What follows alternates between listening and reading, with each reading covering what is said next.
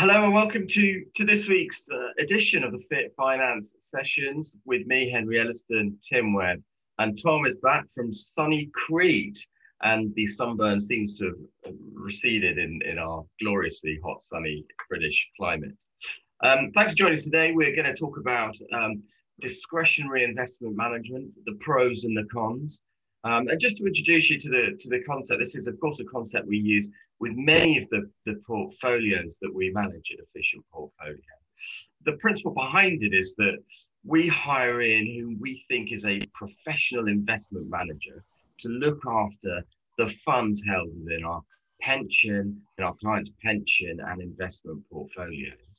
And those investment managers hold discretion over the accounts. So they're free to pick and choose within boundaries that we put out at the beginning, such as the risk profile or whether or not it should be an ethically balanced or a passive or actively balanced portfolio. So we set the guidelines and then they're given discretion to invest the client's money as they see fit, to try to make the money grow as well as possible in the most cost-effective way. And as I say, within those parameters that we set out to begin with. So what we thought we would do today, Tim is going to take the cheery job of guiding you through some of the benefits of using a discretionary investment manager. And Tom Scrooge, that he wasn't at Christmas, is going to take the negative role, the other side of the coin, and he's going to talk us through some of the drawbacks of using a DFM or a DIM, as they sometimes know. So Tim, take me away. What are the great benefits of using a discretionary investment manager as opposed to not using one?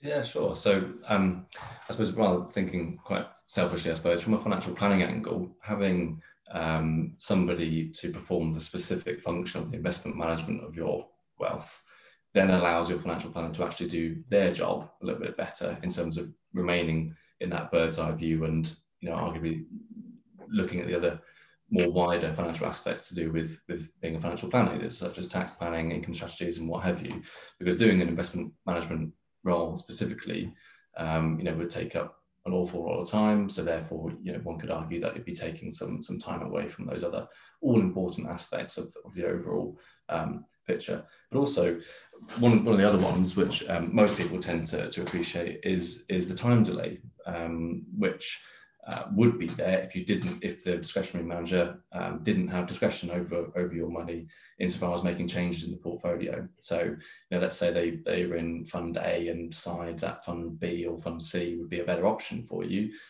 according to your risk profile and all the rest of it. They can make that change without your say so, because you've signed a mandate to give them the powers to make that decision for you. Whereas, as we'll hear from Tom later on, the other side of the coin, actually there can be a bit of a time delay between that decision actually going through to trading and changing the portfolio and what have you, and the market can move on. So it's far more efficient in that perspective, in that changes can be made as and when the managers see fit. So yeah, they're the main ones. I mean, I suppose from a side perspective, professionalism, you're employing professionals in the investment space to do what they do best, and to work off the mandate that you've prescribed for them, rather than having to do things yourself, which you may not be as educated clearly as somebody who's spent half a decade or a decade of their life plus studying that sort of stuff. But I think we'll hear a little bit later about sort of the idea of self-selecting, because there is this, I don't know if you guys have come across it, but there is this sort of uprising of the DIY investor. I don't know if you've come across any articles on that from that angle, but yeah, this idea that people can just invest themselves and you don't need or shouldn't be paying for professional investment management. But yeah, so they're the main. I think it's really right, Tim, especially that first bit that you were saying about being able to make quick changes. And especially, I think in two senses. One, when we saw, in April last year, when the market moved very, very quickly, of course, the DFM has that opportunity to rebalance the portfolio very swiftly as it goes down. So there's much greater chance of buying stocks at a cheaper price as it might have been last year and so on and so forth. And historically, I've gone down more of the self-select route. and you don't the speed with which you write to a client to explain the changes you want to make to the portfolio, for them to then sign up and say, yeah, okay, that's fine, make those changes. I mean, it's probably, it takes a month to get any changes made, even with a fast acting client. And I absolutely, it's a great benefit. Rebalancing the portfolio, switching out poor performing funds swiftly, I think, is a huge benefit to clients that's possibly not always noticed by them.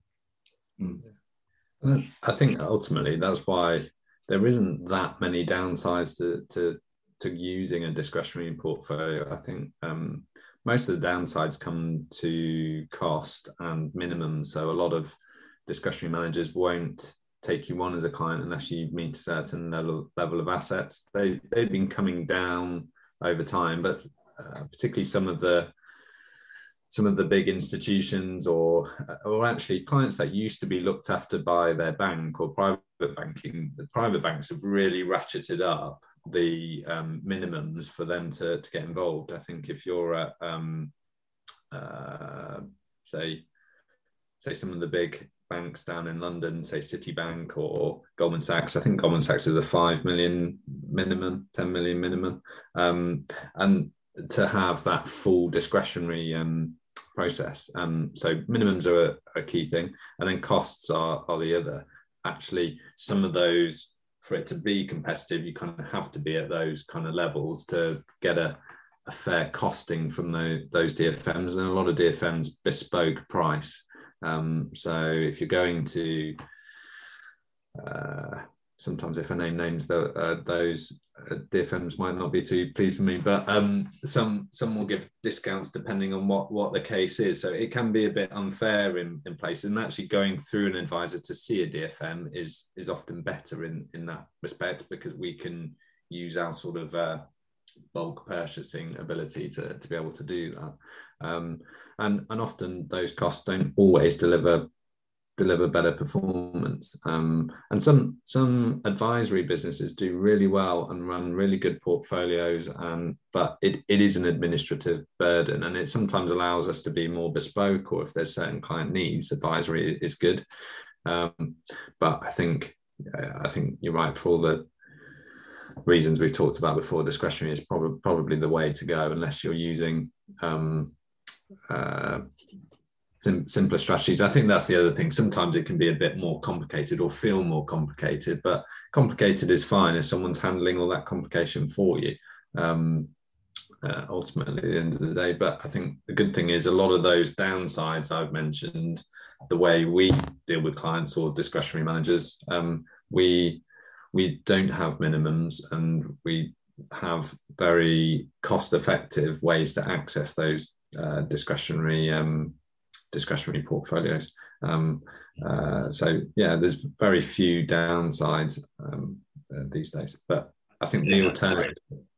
The obvious downside is there's another layer of cost, and so you need to ensure that your discretionary manager is making those gains both through the simplicity of portfolio maintenance and also the additional growth that they provide, in order for it to be worthwhile paying that extra bit of money for them. But I suppose also, being a DFM, they get some fund discounts for the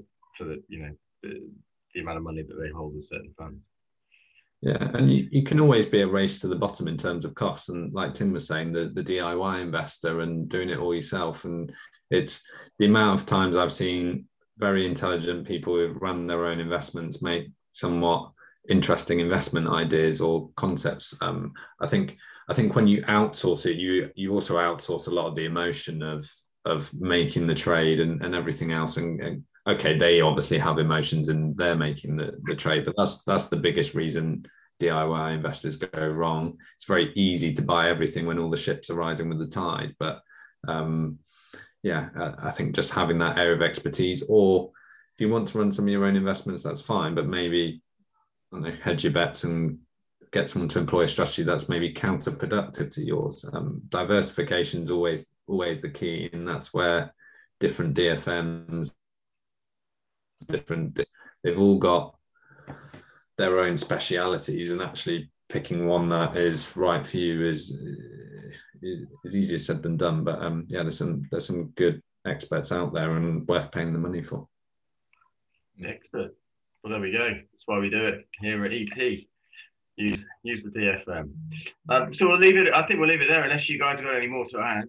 But hopefully that was useful and informative and gives you a slightly better understanding of why we use the DFMs that we use. And I think next week we're going to talk a little bit more about investment strategies, some of which will be employed by the discretionary investment managers that we use, and some perhaps that aren't. Anyway, more about that next week. Until then, goodbye.